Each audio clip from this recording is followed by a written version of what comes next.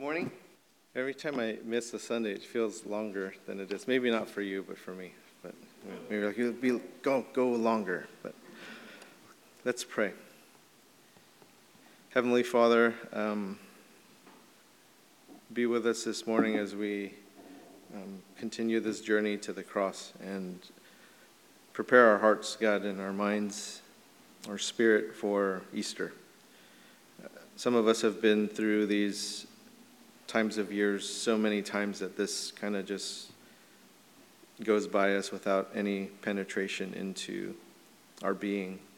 I pray that doesn't happen. I pray that there is some sort of supernatural activation within us that helps us to see your grace and your mercy, your love more clearly, that we would experience that viscerally, that it wouldn't just be another story that we hear and then go about our lives again. Thanks for this time. In your name, amen. For our Lenten season, we are taking this pilgrimage to Jerusalem. We started in Caesarea Philippi, and Caesarea Philippi, several weeks ago, is where Simon Peter confessed Jesus to be the Christ, the Messiah.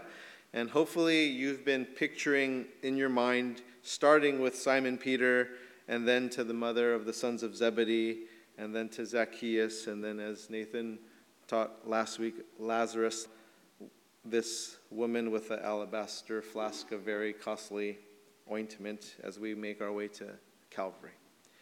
And so Calvary is where Jesus goes to be crucified, and along this journey to the cross, we take these pauses to meet these various people.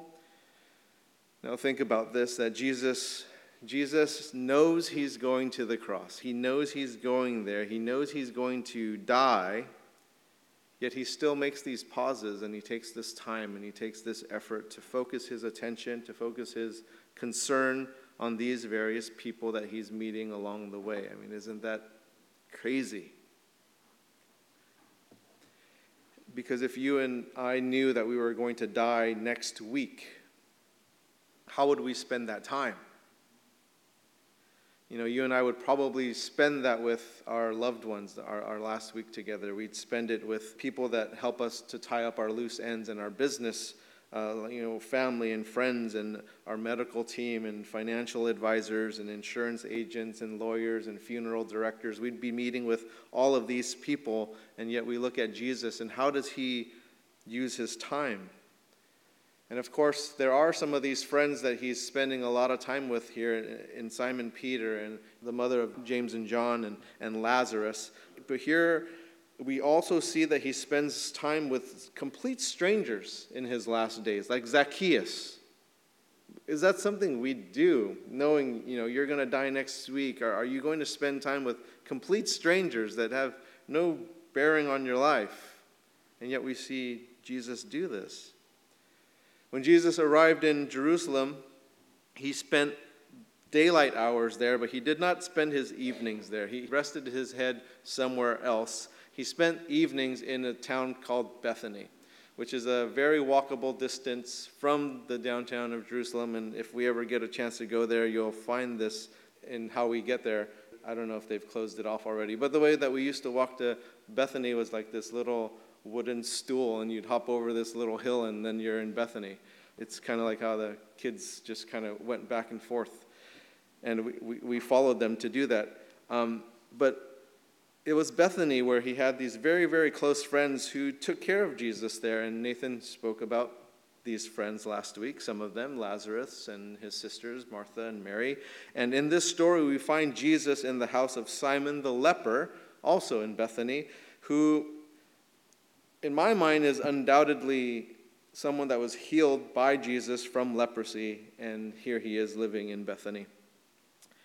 Bethany is this village, small village, where Jesus found friendship, and he found love and hospitality and comfort and support, and that's where he went. It's where he was encouraged, and he had a number of friends there. Let's start in verse 1. It was now 2 days before the Passover and the Feast of Unleavened Bread, and the chief priests and the scribes were seeking how to arrest him by stealth and kill him, for they said, "Not during the feast, lest there be an uproar from the people." And while he was at Bethany, in the house of Simon the leper, as he was reclining at table, a woman with an alabaster flask of ointment of pure nard, very costly, broke the flask and poured it over his head. And so Jesus is there. He's enjoying an evening with Simon at his home. And the disciples and their friends there, and there are people there. And then something very shocking happens that interrupts this evening where they're just kind of kicking back. They're reclining. And Mark doesn't tell us who this woman is, but John does. John chapter 12. John tells us who this is. John chapter 12, verse 1. 6 days before the Passover, Jesus therefore came to Bethany, where Lazarus was, whom Jesus had raised from the dead. So they gave dinner for him there. Martha served, as always, and Lazarus was one of those reclining with him at table. Mary therefore took a pound of expensive ointment made from pure nard and anointed the feet of Jesus and wiped his feet with her hair. The house was filled with the fragrance of the perfume, but Judas Iscariot, one of his disciples, he who was about to betray him, said, "Why was this ointment not sold for 300 denarii and given to the poor?" He said this not because he cared about the poor, but because he was a thief, and having charge of the money bag, he used to help himself to what was put into it. Jesus said, "Leave her alone, so that she may keep it for the day of my burial. For the poor you always have with you, but you do not always have me." And so this is Mary. We know who this is. Mary has brought what was most likely the family heirloom. A very expensive alabaster flask. Just the flask in itself is expensive, but inside of it is this expensive ointment, this perfume that's in it.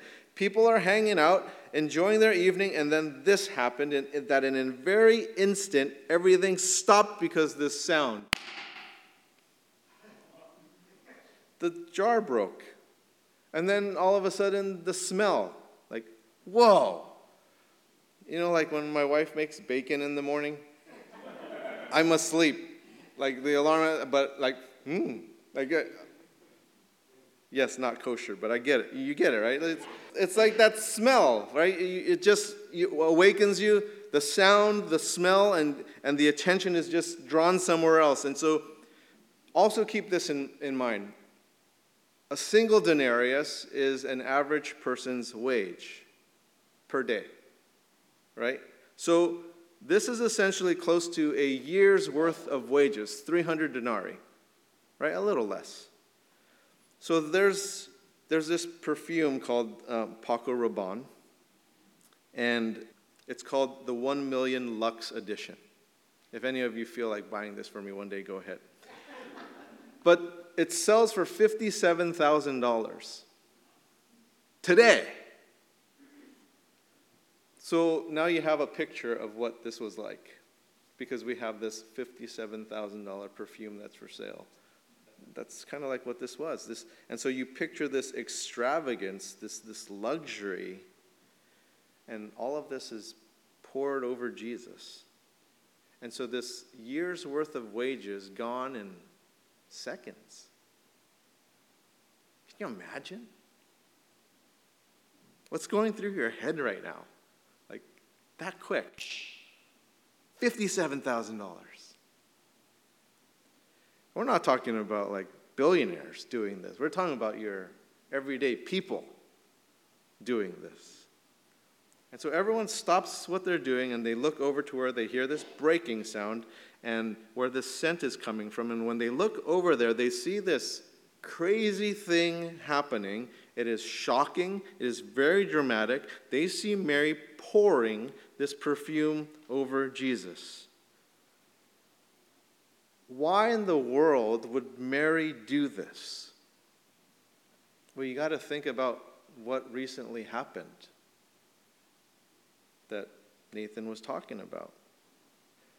And if you think back to the story then about Lazarus, you understand that the sister of Lazarus is doing this out of gratitude. She's doing this out of homage, out of a worshipful heart. Because what did Jesus just do for her family? He raised her brother from the dead. He saved her whole family because there's no inheritance that can go to her and Mary because at that time, that didn't happen for women. It's only through Lazarus that they can have this inheritance from their folks and they continue on and to live as they have lived. But this brother that she loved so dearly was just raised from the dead by Jesus. I love my sister a lot. She's one of my best friends. We talk multiple times a day. If I make an awesome purchase at Costco like I just did this past weekend, I call her. I'm like, I can't believe I got this deal. Now imagine, if she died. Man, my heart would be so heartbroken. But if Jesus came by and raised her from the dead 3 days later, man, what Mary did, that'd be me. A whole year's worth, take it. 5 seconds, take it. I don't even care. What you did, I don't even care. You can have anything you want, everything. All of I have, everything. Yours, Jesus. Because you did that for me. Thank you. I love her. And you did that for us. Nothing is too costly for you. I would give up anything. And that's only one of the many things Jesus has done for Mary. Because they're in Bethany. So think about this. I wonder if Simon the leper was a relative of Mary's. They live in the same town. It's a very small town. If anything, maybe a close family friend. Everybody knows each other. And Jesus healed this man of leprosy who was considered unclean and an outcast who would have to shout unclean before anybody would come in proximity towards him, who he would not be able to worship in temple. He would not be able to be with his family. And then all of a sudden, he's healed, and then they can hang out in his house, and he's brought back into the community in Bethany. He's brought back into his family. He's restored. So there are these awesome stories of, he raised my brother from the dead. He healed and he restored Simon. And it's all in my city. It's all in my village. That she experienced firsthand the love of Jesus. Who Jesus loved, that Jesus wept for him. Which is really strange to me, because it's like he knows he's going to raise him from the dead. Like, why are you crying? You know you're going to be able to do that. But it's that deep love that he had. Brings him out of the tomb. Mary is firsthand eyewitness to what Jesus did, which was an amazing, miraculous thing that he's done for her, for the community, for her family. So she knows the love of Jesus very intimately. She feels the love of Jesus so intimately. And in response to all that Jesus has done, this is how she pours out her affection. This is how she pours out her devotion and displaying it to Jesus. So what is happening here? She has experienced the extravagant love of Jesus, and so she is responding with this extravagance herself. This is the most valuable thing that I have. This is the thing that if I give this thing up, this is the biggest sign that you have everything, Jesus. So for some of us, I kind of wonder, have you lost the extravagance of Jesus in your life? Like, he has an extravagant love for you. Have you not felt it? Have you not experienced it? Have you not seen it in other people? And maybe you haven't, and maybe that's why the response is not the same. Maybe it's not like Mary's, and maybe it's closer to Judas. We're only a couple of weeks away from Easter, and it's no accident that we're looking at this story today, because it's to see the extravagant love God has for you. I don't think you have to look that far, because people's testimonies tell you of these things, whether that's in your family or if just things that you hear from people here at church. But even within your own families, there are these miracles. There are these extravagant stories of how they came to faith. Like, it's just miraculous how that happened. And so here it is. This is Mary's display of this extravagant devotion to Jesus. Jesus, you have all of it. Everything. The most valuable thing in our entire family. This is our heirloom. This is setting us up for the future. This is all yours.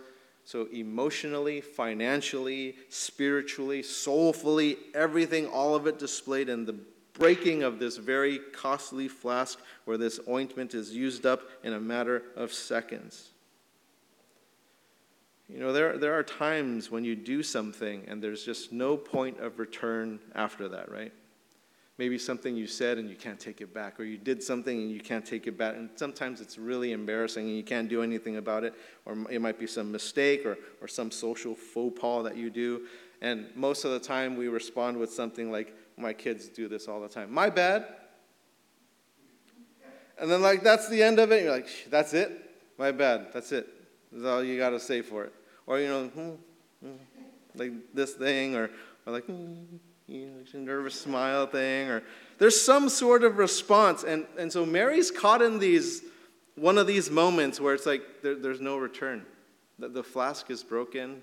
The ointment's spent. Like, this is it. A year's worth of wages is gone, and what she's done is just beyond comprehension for some of those people in there. And it's an extravagant devotion to Jesus that borders on ridiculous. It borders on embarrassment. It borders on unbelief and shock. And I say borders and not completely shocking, because you have to think about who's in the room. It is not shocking to her brother and sister. Right? It's not shocking to Lazarus, who he just raised from the dead. It is not shocking to Martha. Maybe a little bit, because she's kind of, I don't know how to describe that personality, but maybe Martha. But definitely, they are not embarrassed. They are not in disbelief. They are not shocked. Because that dude was dead for 3 days. And he's not going to say anything about that. He's like, how did you do that? Like, really? You are dead.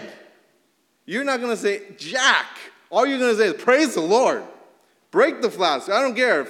$57,000 gone, or 300 denarii, whatever. You go, girl. You break it. Go for it, Mary. You use the year's worth of wages. I don't care. And Martha's over there just kind of cleaning up the pieces. No, she's just like picking, oh, geez. And she can't help it. She's just busy at work, But then there are some others there in the room who are just really uncomfortable with what happened. People thinking about what has happened and asking, like, what in the world is going on right now? Are you a person like that, or are you more like Martha and Lazarus, who are in the room, are just like, yeah, that was awesome. What Mary did was great. Or are you like these other guys who are just like, is she crazy? She's crazy. It looks like an alabaster flask that she broke, and it smells of that expensive stuff, the really expensive stuff. It's very expensive. What did she just do? She just wasted that. And then there's this judgment over what she did, or this condemnation over what she did. Now, Christians throughout history have done really crazy things for Jesus, crazy things that make others cringe, things that make people question our sanity.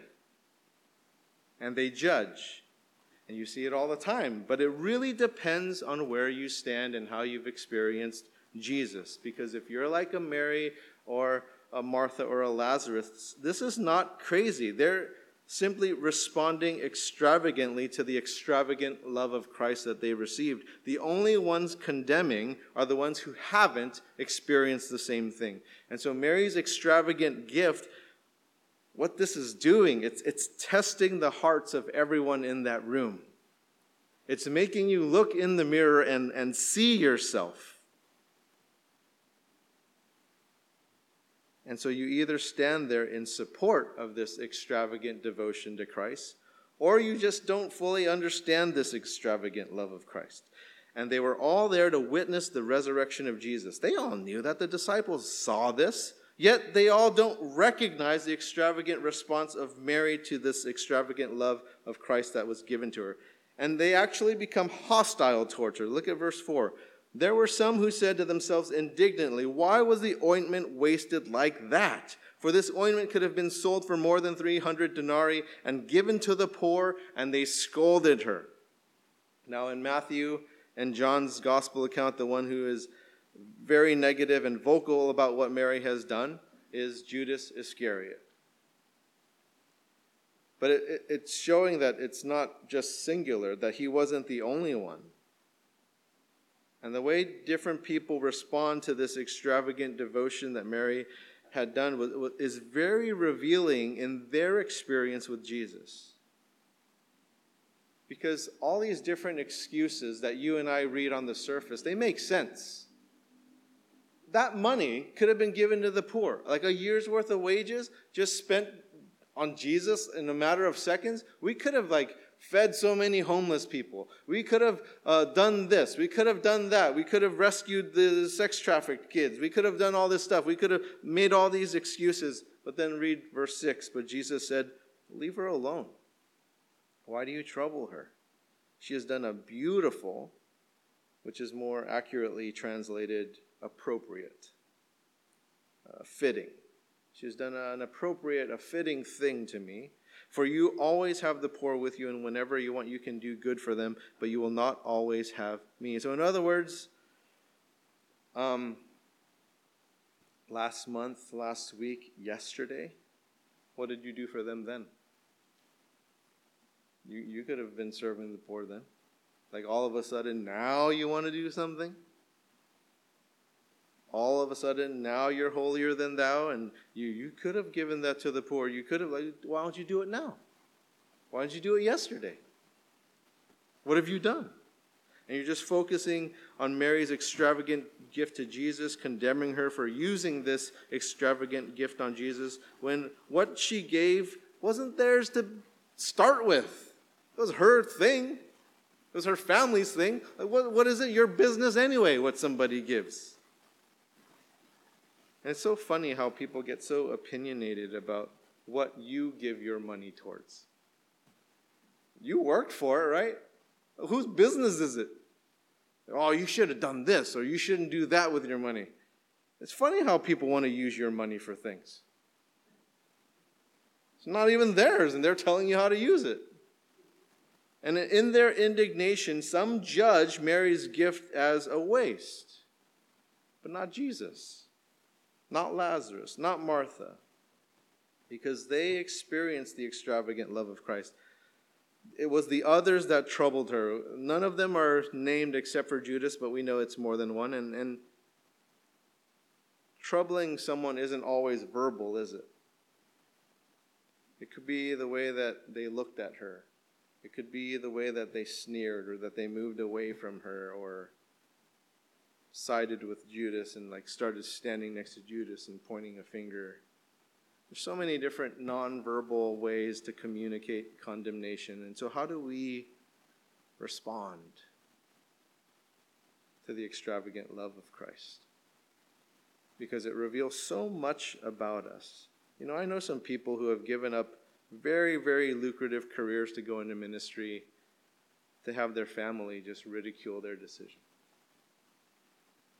And I also know some people who have very lucrative careers who are called into ministry, but they couldn't answer the call, and then their family applauds them for the decision and saying, yeah, you should still be a doctor. That was a good decision. I'm not saying it is or not, but you hear the call, you hear the call. It's really a revelation of one's heart. What does that reveal about your heart? And so in this crowd who witnessed what Mary did, have they experienced the extravagant love of Christ? And so you look at what Jesus did. She has done what she could. She has anointed my body beforehand for burial. And so Jesus stands up for her. He defends her. And so for us, are we defending the right people? Because we can make excuses that seem a certain way on the surface. As simple as, we could have used our money this way, or we could have done this way, or whatever. Instead of, God wanted us to do this, and so we're going to stand up for these people. We're going to stand up for these right things. And someone who doesn't understand the extravagant love of Christ, who reads this story, probably would agree with Judas Iscariot about this gift used on Jesus. And they would probably agree with reprimanding Mary. And yet Jesus says, leave her alone. And then he asks them a question in verse 6. Why do you trouble her? But there's really this deeper question in verses 6 through 8, which is essentially saying, why are you reacting the way that you are over what she has done? And that's something that we need to ask ourselves when we have poor reactions to things that are happening, whether it's in the church or in someone's ministry or whatever. Why are you reacting the way that you are reacting over what these people are doing, whether it's elders, deacons, ministry leaders, or the church or whatever? Why are you reacting that way? Because is it done out of guilt? Because you realize your love for Christ is little or not there at all? Or is it because of jealousy, because you don't show the same devotion? Is it because you're judgmental, that you have this huge plank in your eye that is blinding you with the appropriate gifts given? And all they could see was this broken alabaster jar of perfume, while all Mary could see was the Savior. That's all she could see. And that's the real issue. Because all they saw was money. All Jesus saw from Mary was an extravagant devotion. And Jesus recognized Mary's acceptance of salvation. Jesus said what Mary did was beautiful. It was appropriate. She anointed Jesus for burial. She recognized her Savior while others didn't. And part of her extravagant devotion was preparing Jesus for burial. And then Jesus said this about Mary, verse 9, and truly I say to you, wherever the gospel is proclaimed in the whole world, what she has done will be told in memory of her. That is incredibly high praise from the Savior of the world. Who has this standing that Mary has? To have this recorded in the Bible, the Word of God, forever, for eternity, that wherever the gospel is proclaimed in the whole world, what she has done will be told of her. There's a memory of her. Talk about highest regard. Because you can name very, very few people who shine brighter in the kingdom of God than Mary. There are very few on that list. Now notice this, that right after this beautiful, appropriate gift is given by Mary, comes this despicable betrayal. Verse 10. Then Judas Iscariot, who was one of the 12, went to the chief priests in order to betray them. And you notice this word then. Then. And so it's then, as a response to this extravagant gift to Jesus, that this was Judas Iscariot's reaction. This was his response. That it's after this. That's crazy. Because that alabaster jar wasn't even his. But he just saw 300 denarii. That could have been in my money bag. I could have spent that however I wanted. And now it's gone. I am ticked. A lot of judgmental Judases out there who don't recognize the extravagant love of Christ. And so may we be more like Mary, who loved, cared, understood Jesus more than Judas did. May we be like Mary, who trusted, who was faithful, devoted to Jesus, even though others were troubling her. Mary, who saw Jesus as Savior, as the Christ, who raised her brother from the dead and restored him, who healed Simon, and she foresaw what Jesus was going to do for those who believe. We're approaching Easter. May this be a time that we gain a deeper understanding of Christ and grow in our devotion to Jesus, to all that Christ has done for us and to all that Jesus is. May we open our lives, our mind, our hearts, our hands to Christ, who has pardoned the sins of those who believe in him. And Christ promises to shape those who believe into him, into his own likeness. And may that perfume of Christ be recognized in us. Let's pray. Lord Jesus, sometimes we just read stories like this and we just skim over them,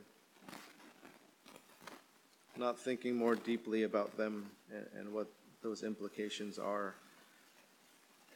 And maybe we've been judgmental. Maybe we've been judgmental about how the church spends money. And I know a lot of times that happens, when we spend things on property, or we spend things on whatever it may be. But you know our hearts and the desire for those things to bring glory to you and to worship you and to provide space for that. And there's so many things that we've judged each other on, sometimes rightly, but maybe not all the time. And so we ask God for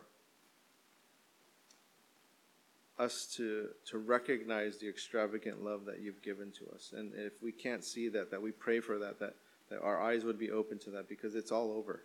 It's all over the place. And so then our response and our reactions wouldn't be so knee-jerk, and they wouldn't be so condemning. Thank you for Mary. In Jesus' name, amen. Let's have communion together. If any of you do not have communion elements, you can just hold up your hand and we'll get that over to you. And if anyone is wanting prayer, perhaps you are dealing with something in your life that you would just appreciate some prayer for. Maybe there's some struggle, an addiction, or something that you're having trouble overcoming. Mike is in the center pew. He'd be honored and would love to pray with you. Susanna's in the right front pew. She'd love to pray with you. Let's take out the first element, symbolizing the broken body of Christ. As we're working our way to that Passover Seder that Christ is going towards, we're not quite there yet, but within that is the matzah. And the matzah is broken.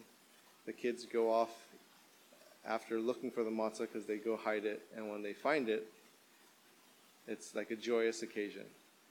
And then they bring that back and they put it in one of the sleeves of what holds the matzah. And they've taken it out of the sleeve. And it's like this symbolism of Christ resurrecting and coming out of the tomb, this broken matzah, and they find it. And it's this beautiful story within the Passover Seder. And this is what Christ is talking about as he's doing that. And so for us, we celebrate this every week, that we found this broken matzah, that we found the Christ. So may we take this together in remembrance of Jesus and what he's done for us.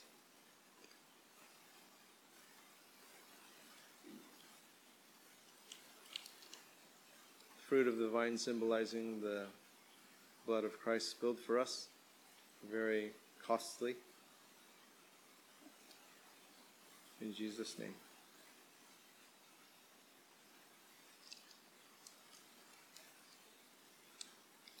Lord, thanks for these simple elements. Just reminding of us of what you've done. I pray, Lord, for your divine intervention on those who don't have a relationship with you. And perhaps there's been some callousness or just something that's preventing them from hearing you. And so I ask, Lord, for your divine intervention into their lives, for them to see you clearly, for them to experience your love just as Mary, Martha, and Lazarus have, and not to look outward in like a Judas and just kind of condemning what's happening, but that they can partake